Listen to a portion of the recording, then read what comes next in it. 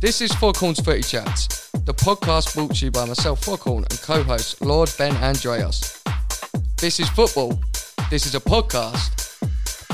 This is Foghorn's Footy Chats. Well, hello and welcome to the first podcast of the Foghorn's Footy Chat series. Today is the women's special with our guest Lauren Peck. How are you, Lauren? I'm very well, thank you. And Hayley Wood-Thompson, how are you? Yep, great, thank you. Now, our co-host, the Lord himself, Ben Andreas, he's not been able to join us today. He's actually at home babysitting, and so he's joined over the phone. So if you do hear some noises, that is why. How are you, Ben? Very well, thank you. And the noises are not from me. I wouldn't doubt that for a second. Now, obviously, me and you have worked together before, Ben. Just give kind of the viewers a little bit of a rundown of what you've been doing within the last couple of months. Well, where do I start? Where I've not been in non-league, finishing at Kings Langley, I've just been sort of concentrating on my own coaching. At Chelsea at the moment, got a few other things coming up. Just had a boy signed to Leyton Orient, so that's always good for my one-to-ones. And then working for Bow Soccer, just keep myself about, getting to know people and progressing up the ladder, so to speak. Perfect. And obviously I've seen your boys join Leyton Orient, which is great news. Obviously for yourself, Lauren, you're out injured at the moment. You currently play for Fulham, but for those that don't know too much about you, give a little bit of a rundown of your career and obviously your career outside of football as well. So I spent my football career, like the first bit of it, at Chelsea. I spent 11 years there, there from the age of 8 to 19. I wanted more regular first team appearances, so I left the club, went to QPR, and then from there joined Portsmouth.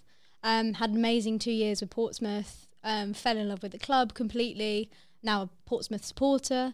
And then while I was at Portsmouth, that's where Watford came interested in myself, put in what they would call a transfer in for me, played there for a year, but while I was at the club I injured my knee, so I done my MCL meniscus halfway through the season, which put me out until March, so pretty much the end of it. Wanted to fall in love with football again, so that's where I had friends that played for Fulham because I'm not too far from the club, and yeah, I've been there since the beginning of the season. Injured my ankle, but hopefully after what I'm doing now, the podcast, I should be back into rehab. First training session back, which will hopefully be interesting. I'm looking forward to get back playing. I've missed it so much. I've been out for about 5 weeks now. That's 5 weeks too long, if I'm honest. So. And obviously you said you have been out for 5 weeks. What do you do to kind of keep yourself motivated during that time when you physically can't get on a training pitch and kick a ball about? How do you keep yourself in that professional mentality? I watch a lot of Match of the Day. Match of the Day keeps me wanting to play football. I have a day job as well. I work for an antique fireplace company. Not very exciting, but my day-to-day jobs keeps me busy. And at the end of the day, I know I'm going to be back playing football. After last season, being out for about 20 weeks, I will give it my all to be back within the shortest space that I can. I was out for too long last year and I hated it. And now that I'm back enjoying my football and probably playing the best football I've ever played, I'm just determined to be back as quick as I can now. And for those that don't know too much about the women's game, kind of what level are Fulham at in the women's tier, so to speak? So Fulham are in the fifth tier of women's football. Fulham used to be one of the top teams in the country. And then I reckon it was probably about, Probably about 10 years ago, the FA cut academies from round about 50 to down to 30. So Fulham, because they were in the same region as Chelsea, unfortunately lost their academy licence. So Fulham kind of disappeared for a good 7-8 years. But a couple of years ago, they started to pick back up, putting in funding to the women's team. As of a couple of years ago, Fulham ladies now are allowed to train at the Motspur Park, which is where the men train. So slowly but surely, they're getting back up there, which is definitely a positive sign. At the moment, we're sitting middle of the table, but I think next year will be our year to get promoted, I think. So, yeah. Is that because when you'll be back, Lauren? of course. Of course. I'm looking to obviously make sure the team do as best as they can, and I love my girls that I play with, and I want to help them. I hate being on the sideline watching them because I want to be involved. I want to help them, of course. So, but I've got every faith in them while I've been injured. They've been playing so well while I've been out, and I'm proud of every single person that I play with on the pitch. So definitely, we're looking to sort of proceed next season and get promoted, and that's where we're at the moment. Fair play to you. And perfect. And of course, Hayley, yourself, you're currently playing for Stevenage. But for those that don't know too much about you, just give a rundown of your footballing career and obviously what you do outside of the pitch as well. Okay, so I'm a little bit older than Lauren over here, but I've been playing since I was 8 years old, and I started my career at Watford. I was there for 11 seasons. I worked my way up from under-8s to the first team, and made a couple of first team appearances before I moved on. The reason I moved on was because I went to university in Brighton, so I had a sideways transfer and went and signed for Brighton and Hove Albion, who were not playing at the level that they play at now, but they were certainly in the top tier as it was then. So I did my degree, and then I sort of moved back to Hertfordshire, and when I came back, I was obviously starting my teaching career, so I signed for Enfield Town, and since Enfield Town I moved across to Stevenage, and I've been at Stevenage for 4 seasons now. Like you say, you're currently playing for Stevenage at the moment. Kind of what tier are they in perspective of the women's game? I know they're kind of near Harlow Town, aren't they? Yeah, so the way it works, obviously you've got the Women's Super League, and then you've got the Women's Championship, and then the leagues sort of, they filter off. So we're in what's called the FA Women's National League, but then that splits into tiers. So we're in the South East League of Women's National League, so it sort of splits across, so you've got North and South, etc., etc. So yeah, so in terms, if you relate that to the men's game, it's like you've got the conference and then you've got the National League, North and South. It's divided, and then they all go down into their leagues from there. Mm-hmm. Now, obviously, Ben, I know you've got some babysitting to do at the same time, but you do have some questions for the girls, so if you want to fire ahead with those. Regarding the women's game, what was your opinions on governing bodies? As in, would you want to go the same way as the men, or would you prefer the women's game to have a separate governing body? I think what people forget is women's football is a completely different game. Like, the way it is at the moment, obviously everyone's like, oh, equal pay and everything like that. But Helen Ward had an interview the other day with the Watford LGBT community, and she put it perfectly. Female footballers don't expect to be paid the same as the men. However, where the USA are coming from, obviously they've completely warranted equal pay because they have achieved more. So women's football at the moment it's just different. And I think if it was governed by the same body, that is so different and they wouldn't get it. We, as sort of a collective, have achieved so many different things. A lot of women footballers have played professional football at the same time having a full-time career, and men's football is amazing, don't get me wrong, but a lot of male footballers have never experienced life in having to play professional football at the same time of having to have a career. And I think it's just to be governed by the same people. They're different things, and I just don't think it'd work, personally, just coming from me, obviously. Just quickly, Ben, you said that Lauren, you said that it's different. How would you describe to, obviously, the listeners of how different it is between women's football and men's football? Well, for instance, I'm a defender. I'm 5 foot. Men are minimum in the football game, obviously excluding Messi, who's like 5'6". Ignore that. But generically, men are about 5'10", 5'11", upwards. Like, they're quicker and they're stronger, inevitable. But our technical ability is exactly the same. Like, watching female footballers have some unreal technical ability is incredible. And I think people forget that when we know we're different in that aspect, we can't physically be as quick as them. Like, I'm small, I'm not going to be as quick as Patrice Evra, you know what I mean? Things like that. It's just, yeah, I think people forget that on a day-to-day basis. Yeah, I think, I agree, but I certainly think that our game, it can't be seen in the same light because it is entirely different. Yes, we play on the same size pitch. Yes, we have the same size goals.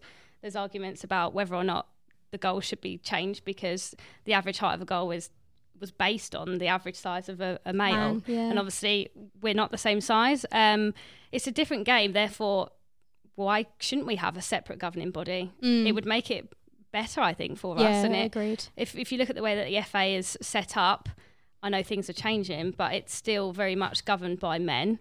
And therefore, the ideas and the way it's run is from a very male aspect. If we had a women's separate governing body for football that was set up by women, run by women, for women, you know, you don't want it to go completely the opposite way, that it's all about the girls. But I do think it would make a difference to our game. I think we'd achieve a lot more going forward. Yeah, looking at it from that perspective, because women know what women want. You know what I mean? It's that typical saying. But at the end of the day, we are different, and we're not asking for the same, but we're just asking for respect. Exactly. I think that's what it is. I think we're just asking for respect. I think, excuse me, I think I totally agree with both of you. I think if the men took over the women's game, I think it would possibly go a totally different way as to what it's going now.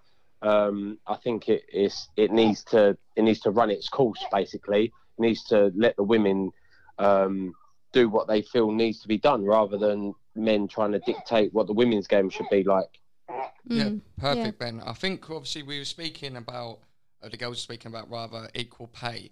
Now, I think a couple of years ago or so, I believe, correct me if I'm wrong, but it was Lincoln City. They actually pay the men the same as the women.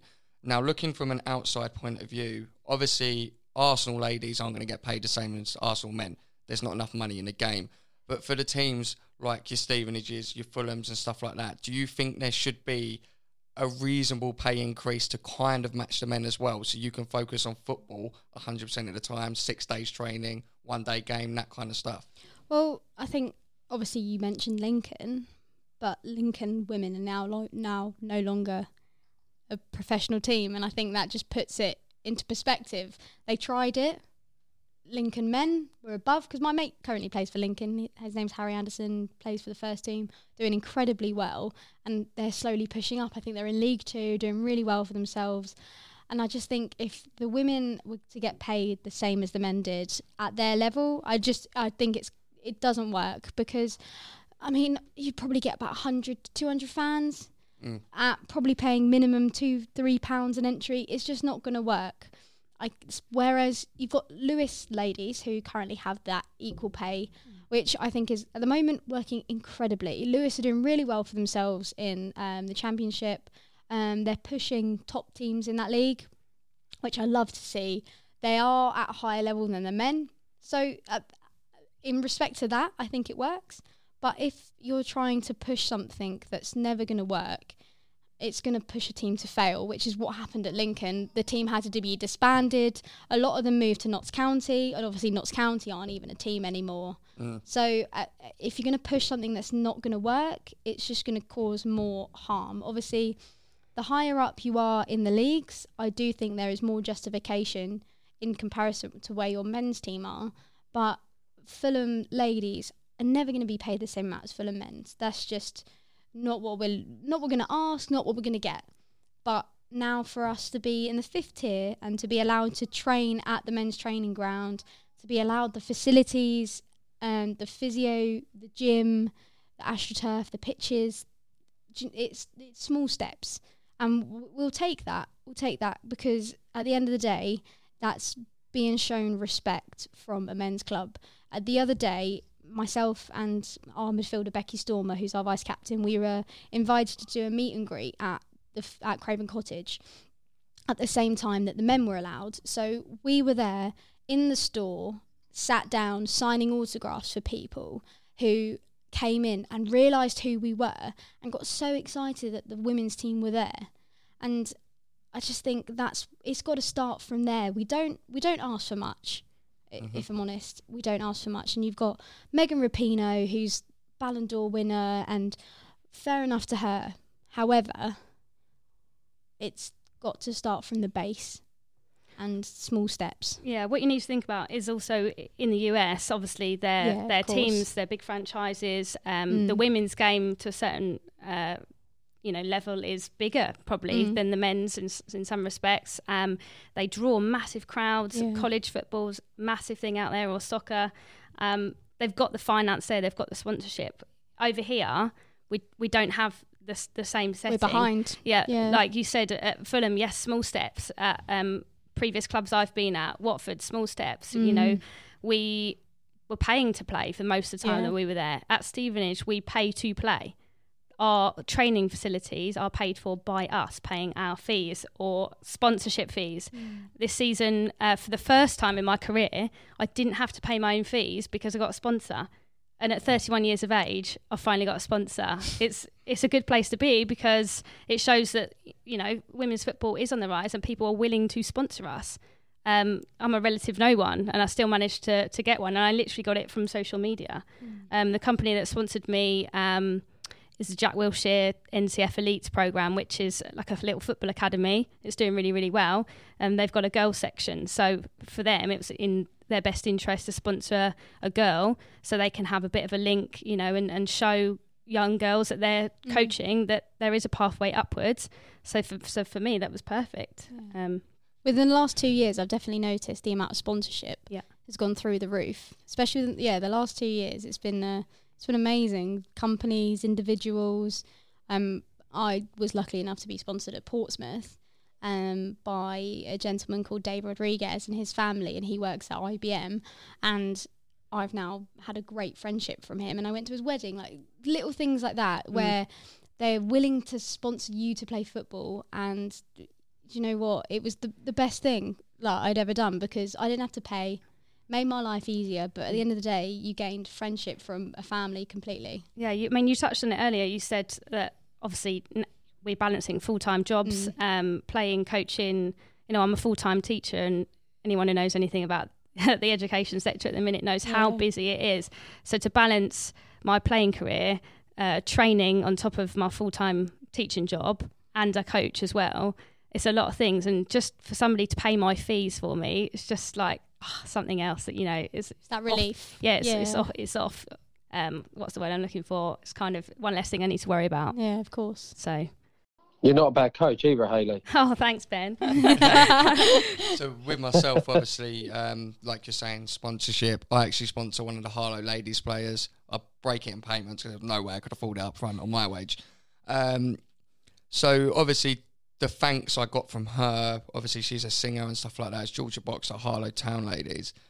The thanks I got from them, the women are almost more thankful than the men's for sponsorships. And what I've noticed as well, the respect, whether the coach is a man or a woman, the respect levels are a lot higher in the women's game.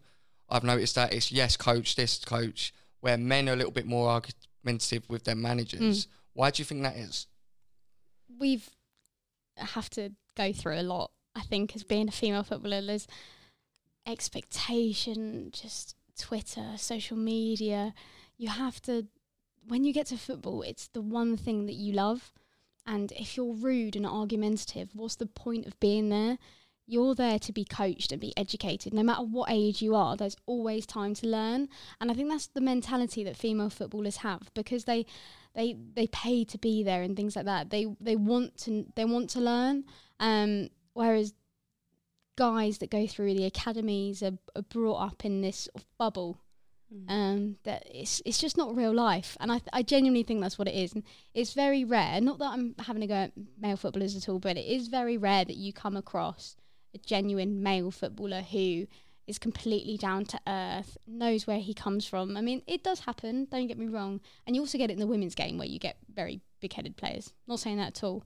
But I genuinely think that's where it sort of stems from, the having to work jobs, having to go through college. Like a lot of male footballers leave college and school at 16 because they get scholarships, they get to do education through football. So I genuinely think that's where it stems from, wanting to learn and wanting to be educated no matter what. From my point of view, I think it's more to do with the fact, like at Stevenage, the majority of the coaching staff are volunteers. Yeah, of course. They're not being paid. So, you know, they're giving up their time for free to coach us and to teach us something new. And like you said, you're never too old to stop learning. Exactly. So you've got to appreciate it. We're giving up our time because we want to do well and we enjoy it. And like you said, it's the one time probably in my day where I'm not thinking about everything else that I'm supposed to be doing. And it's kind of like my release. So I want to be there and I want to be respectful. Enjoying it as well. Enjoying it. And I want to soak up as much as I possibly can from the people that are obviously offering me their time. Well, that's a really good insight, obviously, into the women's game. We will come back to more questions after the break. But for now, we are going to play a song from our song sponsor, so to speak, who's given us a license to do his music, which is DJ SKT, Right Before My Eyes.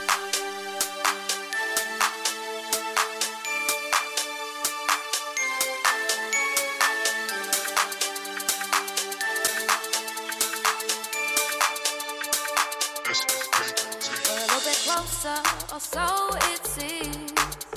That spark in my heart, know exactly what it means. I get the message loud and clear. I should have known long ago. The one that I was searching for is here. Just a touch away. All I need to do, all I need to say is baby. Just a touch away. All I need to do, all I need to say is baby. Why couldn't I see your love? I must have been blind. Couldn't I see your love? Come as no surprise. It's right before my eyes. It's right before my eyes, yeah. I must have been blind. Can I see your love? Yeah. It's no surprise. I must have been blind. Can I see your love? Know me better than all the rest. Never hard, it's inside. Give me more instead of less. I often wonder if dreams came true. I should have known long ago. The one that I was dreaming of is you. Just a touch away. All I need to do, all I need to say is baby. Just a touch away. All I need to do, all I need to say is baby. Why couldn't I see your love? I must have been blind. Couldn't I see your love? Come as no surprise. It's right before my eyes. A perfect fit. It's not so hard to find. This is it. It just takes a little time to discover the perfect love. A perfect fit. It's not so hard to find. This is it. It just takes a little time to discover the perfect love. Why couldn't I see your love? I must have been blind. Couldn't I see your love? Come as no surprise. It's right before my eyes. A perfect fit. It's not so hard to find. This is it. It just takes a little time to discover the perfect love.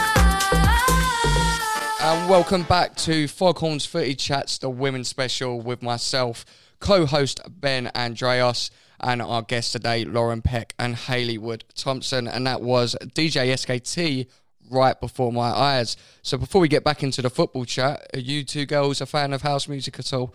I like how, to be fair, I like any type of music, if I'm honest. So, yeah, I'm all good. Yeah, I wouldn't be able to name you any house DJs, but I listen to it. Why not? Well, DJ SKT is definitely up there with the best, so thanks for providing the music. Now, during the halftime break, Ben did message me a question directly for you, Lauren, about a charity match and a bit of abusing that went on from your side. So could you give the viewers a bit of a Yeah. into that? Whoa.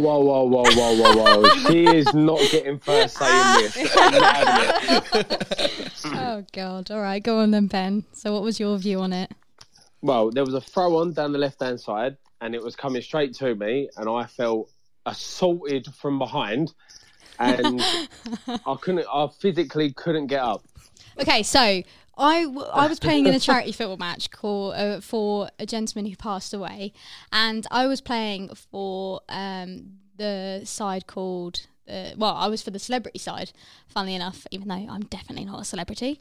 So I was playing for them. So I was playing as like a right wing back role, because I was very fortunate and had Paul Konchesky play right by my side, of course, a Fulham legend. So he was like, yeah, get up the pitch, it's fine. So I was playing against Ben. Ben was put on the left wing. I was playing as a right wing back. It was a throw on. I sort of was behind him, gave him a little bit of a nudge because I'm 5 foot. Ben's about 6'2", 6'3". I was like, I need to let him know that I'm there, obviously. So I gave him a bit of a push in the back, and he fell over like he was diving like Tom Daly. I'll definitely give him 10 points for that. He fell over like there was no tomorrow. So I think you've portrayed there and done something that most non-league footballers have wanted to do to Ben at some point in their careers. I mean, probably, yeah. I mean, that's likely. Sorry, Ben. Was you booked for that occasion? Yeah, because you definitely played on it. You were a bit of a drama queen. But it was rolling round. 100% rolling round. I then got carded. You was booked, so in the name of the law, you're in the wrong. No, you definitely played on it. I mean, I got booked in a charity football match. I think that says it all, really. It definitely doesn't stand. It definitely doesn't stand. No, not a thing. So there's no £25 to the Essex FA or anything like that day? No, definitely not. Sorry, guys. Sorry. Now, obviously, Ben, we introduced you as Lord Ben at the beginning of this podcast. We have actually had some texts in asking why you are called Lord Ben Andreas. Why is that? Oh, it's just something that I got bought for as a Christmas present a few years ago, like a Lord of the Manor thing. And I just play on it, and it gets me a little bit of abuse at times because people are like, well, why are you a Lord? Why are you a Lord? But so you're officially a Lord? Officially a Lord, yeah. I haven't done anything to gain that, but I am officially a Lord. Now, we was talking off air briefly, obviously about the United States. Obviously, they won the World Cup in 2019. England got to the semi-final, and I think it's fair to say it was the first World Cup where the nation kind of got captured by women's football. There was men going down the pub watching women's football. And we actually have a question from the Walthamstow FC media manager, Aaron Moore, for you both, asking how has the women's game changed since the World Cup this year? I think from sort of the World Cup, I think the perspective has changed. People's ideas of women's football has opened. People are more intrigued by it because we do understand that it's something that's not... sort of in the public eye. We do get that. So for the BBC to put all their efforts into show the Women's World Cup meant everything to us because it put us on a platform, meant that we could show our ability, and people saw us for the raw talent that we are. And I think that's genuinely where it just stemmed from, really. Yeah, coming obviously from a teaching point of view, it was amazing. For the first time in my career in 8 years, I had boys, lots of teenage boys, talking to me about the women's game and engaging with me about it. And I was obviously blown away because it's all I've ever wanted for them. But, I showed them clips from the games. The BBC were really good. They had like a roundup every day of the games that had happened the night before with all the goals and stuff. And it was just good to be able to talk to young boys and young girls about what was going on and actually then be able to engage with it because it was on social media, it was on the TV, and they could actually access it, which I think makes the biggest difference because in previous World Cups there's not been as much coverage. It just hasn't been on such a big scale. If you think about this year, how they went about releasing the names of who had been picked. They used celebrities, which was amazing because that was shown on Instagram and Snapchat and things like that. Lots of people engage on those platforms. Therefore, it was like, oh my God, David Beckham is announcing the England team. And there was all kinds of celebrities from, musicians, radio DJs, footballers, etc., legends in the game. And it was just great to see. There was a massive buzz around the World Yeah, Cup this year. definitely. And also you think of the money that got put into it as well, the Lucozade TV advert, the Nike and the Adidas creating the women's kit. It's the first World Cup that's had every single team in the World Cup wearing a women's fit kit. You look at the seasons before and the World Cups before, you've got half the teams, especially the poorer nations, wearing men's 5 times hand-me-down kit that they're having to roll the shorts up and tuck the shirts in, and it's so baggy it's almost holding them back in the wind. Yeah. You know, it sounds silly, but how much more professional do you feel when you wear a kit that fits you? It makes a huge difference. Obviously, I'm like 5'2". If I've got a big kit, which I did for the majority of my career, my socks are having to be rolled over 3 times, and my shorts, I'm having to tie them up so tight so they don't fall down. And it made it look so much more professional, seeing these, you know, unbelievable athletes on the TV and looking the part. Yeah, and I think earlier, I don't know if you even noticed that you mentioned it, but they were the England team. Like, because obviously the men and the women's World Cups are obviously showed at different times because of just the way the years have worked. When the Women's World Cup was on, it was, they are England. And that was it. They are England, they are representing the country, and that was the most important thing. And I genuinely think that's where people picked up on it, was because they were just England. And they were representing the country, they had the pride, they were so proud to be wearing that badge on their shirt. And I genuinely think that's where people saw it, and all the women were singing the national anthem. I genuinely think it was just the pride of playing for England, and it's such a rarity. And for the men's team, it's become such a norm because they play so many games on such a large scale. For the England women's team to play on that big of scale, it's just, you could see them bursting with pride. And I think that's where it probably caught on, because it's so contagious. And I think it's just that. The majority of men that spoke to me about it were saying you can see how much it means to them just from watching the way they perform and the way they compose themselves after the game in, you know, the post-match interviews. And honestly, women do it for next to no money. It's not about the money. They do it for their absolute raw passion for the game, and because they enjoy it so much. And, you know, whatever you do, if you get a chance to represent your country, that's going to be one of the biggest things that you do in your life. So, and I think, you touched on it earlier, saying it was promoted more. See, I'm 24, so before I started going to football games myself, the only kind of real, the exposure to women's football was once a year. It was the FA Cup women's final, and it was always Arsenal v somebody on BBC. And I think this year, obviously, I've watched Harlow Town Ladies quite a considerable amount of times. I went to Chelsea v Birmingham or Everton a couple of years ago. But this World Cup in 2019, I was generally as gutted when England lost that semi-final as we did when the men lost the semi-final against Croatia. And okay, the pubs weren't seething like they was in the men's World Cup, but you had people there, and you had people actually generally interested within the game.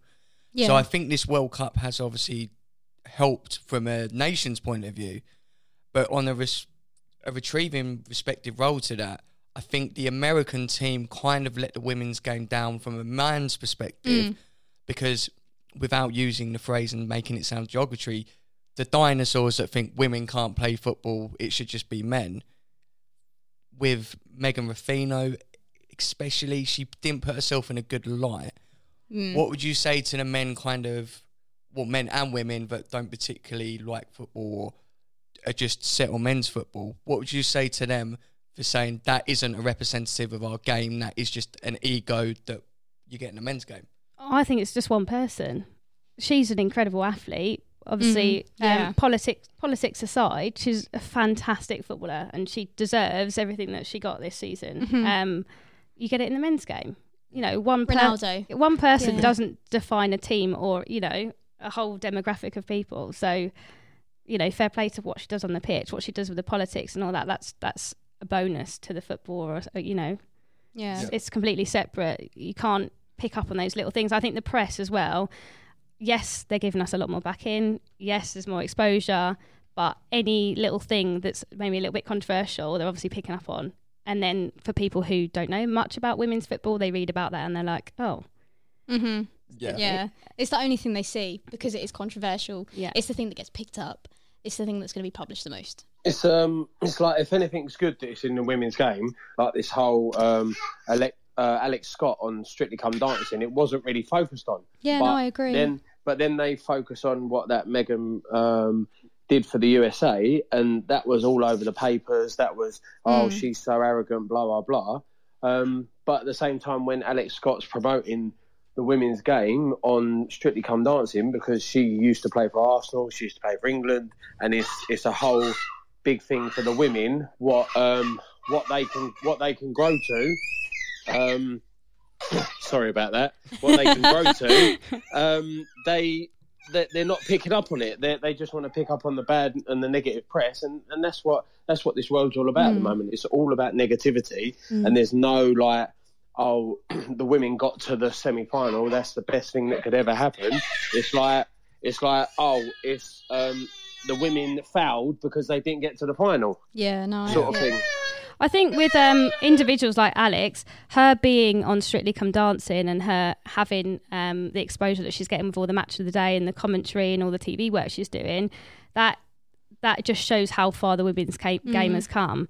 She's a fantastic ambassador for the game, and for her to get, a prime time spot on Strictly Come Dancing on mainstream TV on a Saturday night where the exposure is so big and so many people see it, that just shows how far the game's come in, that sort of women's footballers are getting those kinds of opportunities now. This has never really happened before. Prime example, I'm in the pub watching Watford, that's my team, with my dad. It's full of men watching the game. The commentary is on, it was Sky Sports or something, and there was a number of females on a panel. It's about a panel of 7 men and 3 women or something. And the comments that I'm listening to in the pub from these men is, this is going a bit far now. There's too many women involved. There was 3 on the panel of the 7 men. They're not used to seeing these women on the TV, and I think it's fantastic. It's so good for the game. There's that big employers, TV channels, are getting ex-players on for commentary and match analysis and all those things. That these opportunities did not exist 3 years ago. It's come a long way. There was the standard people, Claire Balding, she pops up, and there's been a couple of real figurehead women that have been around for a few years, certainly with the Lionesses being on TV, but in terms of it being on mainstream and women commentating on men's game and sitting on panels for the Premier League and match of the day, it's completely different, and that it just shows how far the game has come in the last few years. Yeah, no, I agree. Like, all I have to say to like the men and the women that don't agree with obviously females playing football is, if you had a little girl that aspired to be a female footballer, what would you say to her then? Would you say that she can't do it because it's not a thing? You'd want to encourage her. I started playing football at an age where female football wasn't big, but no matter what, my dad encouraged me to do it so much. Exactly the same for me. Yeah, and just it does annoy me because I think to myself, what if you had a little girl that just wanted to do what she loved? Some of them do. I know. And The comments you see on Twitter, you see lots of people engaging conversations about women's football on Twitter, and I love reading the comments. Oh, I know, I love it. so many of the things on there are quite derogatory or bigoted. Yeah. And it does make me wonder, do these men who are saying these things have daughters? Have children? Do they have daughters? Because surely that is not something that you want them to see. No. That leads me on to one of 2 questions, actually. The first one, reverting back to what you were saying about pundits on the TV, is that something that you 2 would be interested in going forward, actually punditing, whether it's women's football or men's football? Wow, what a question. I mean, I'll have a chat, so I'll do it. I'll have a chat. Well, tonight's a start anyway. It would be a bit of a career change for me if I was, obviously I've been teaching now for 8 years. But I mean, yeah, why not? I mean, I work in antique fireplaces, so I think that'd be a massive change. But yeah, why not? And obviously, you was just saying about how, like Lauren, your dad supported you and told you if you want to play football, go and play football. In perhaps a time where women's football wasn't as big, What would you say now to girls who are watching the women's football? I know Lucy Bronze is a massive idol to young girls. What would you say to them if they are getting picked on by boys saying you can't play football? What would your kind of pep talk be? Just ignore them. I mean, I went through a stage in school where I was a massive tomboy. All I wanted to do at break was play football. And I was the only girl, and probably the only girl throughout my whole secondary school life. I just do what you want to do. At the end of the day, you'll finish school and those people won't matter. What matters at the end of the day is what you've enjoyed and what you've loved. I can't stress that enough. Just do what makes you happy, because at the end of the day, you're going to have a happier life and a better career from it. And obviously, Hayley, yourself, you're a teacher, so you teach young girls on a daily basis. Have any of them been coming up to you saying, I want to play football, how do I start playing football, and is it okay to play football, really? What have you kind of had to deal with your students? Well, to be honest, my job ever since I started teaching, obviously my passion is football. All I wanted to do when I got the job at the school that I work in now is obviously share my passion with the students there. So lucky for me, when I got there was already girls football at the school. It was already a thing. So I just jumped on that bandwagon, and we've just grown it, and we've had some absolutely fantastic players come through. In the 8 years I've worked there, you know, we've got girls that have had England camps and things like that. And when we first met them, they were literally playing in a little boys team, for example. I can't name drop because she's under 18, but you know, it's never been a thing of girls can't do this, especially, you know, in some schools it is, but not in our school. We have a girls football team in every single age group. Obviously I coach, the team that I coach are the under 16 Hertfordshire County team. So a lot of the students that I teach in my own school sometimes get trials with the county, and, you know, sort of it's always been a thing at our school. It's very sort of at the front, and because our girls teams have been really successful, they've won county cups and they've progressed in the national cup. We've had a couple of seasons where we've progressed further in the girls competition than we have in the boys. You know, it's a big thing at our school. So for our girls, certainly they're quite lucky because it's there. But I would say in our district, you know, there's lots of opportunities for girls to get involved with football, girls and boys. The company that I was coaching for, that Ben works for, that there was a girls group there, and there's little boys, and, you know, it's completely acceptable. We're trying to, I suppose, grow the game in our area as much as we possibly can to give the girls the platform to start. If there was nothing around for me and Lauren to do when we were 8 years old, would we be playing now? Probably not. We were lucky our parents pushed us and gave us the support that we needed, and certainly my dad drove me around the country for the majority of my playing years until I could drive. And you know, that's important, but there has to be somewhere for them to start. There has to be a platform, whether that means at your school team, whether that means at a local club. There has to be those opportunities, and I think that's probably one of the number one things that has changed since we started out playing, is the opportunities for girls are so much larger. There is so many options now. There's so many clubs popping up everywhere. It's growing, and it's growing fast, and that's the main difference from where we started, I think. And Ben, yourself, obviously you're a coach, and I know we've discussed it in the past.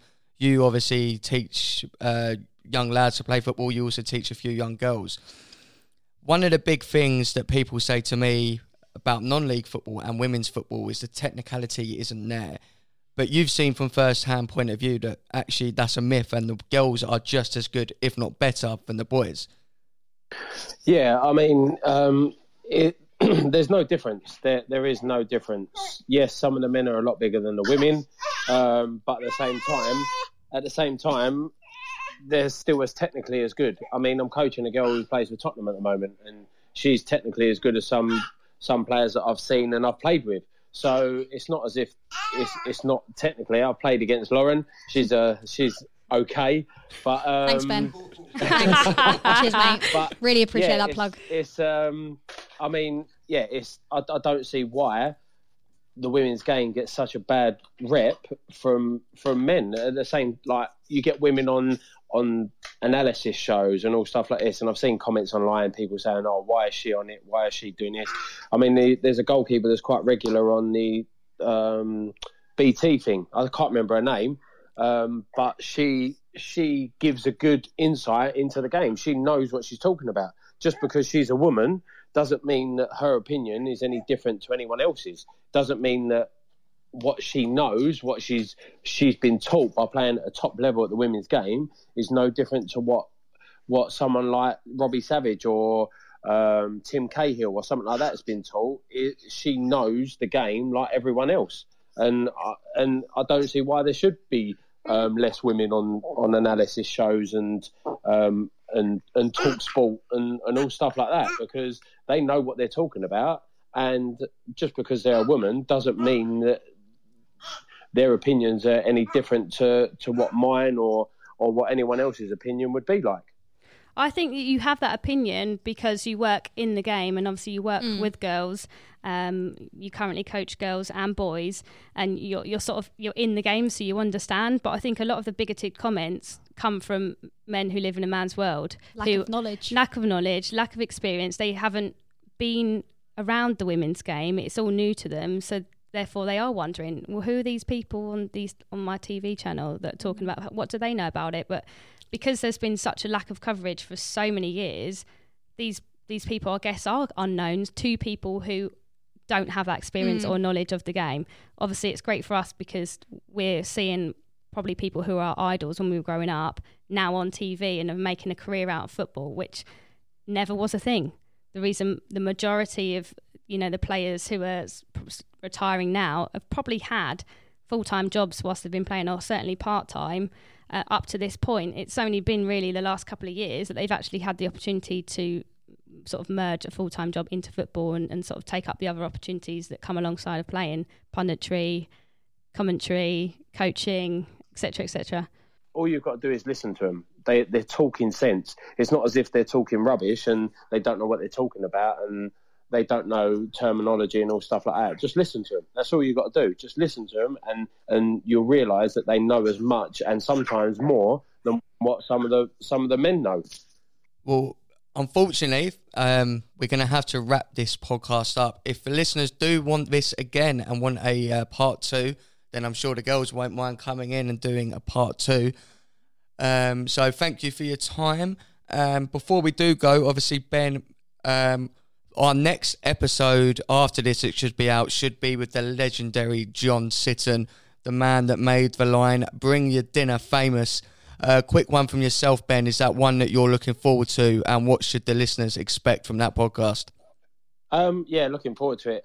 It's always good to talk to older heads in the game and listen to what they've got to say, because obviously they'll have lots and lots of stories, and it's always, as I said, it's always good to listen to like ex-pros, ex-managers, and just listen to how they go about things, coaching-wise, managing-wise, and how they sort of portray the professional game, because we see it as always fancy cars and lavish houses and all stuff like that. But then you look at the other side to it, where they've got to deal with sometimes mental health or being threatened and all stuff like that online. So yeah, it's always good to get an insight into the other side of the game from someone who might have experienced it.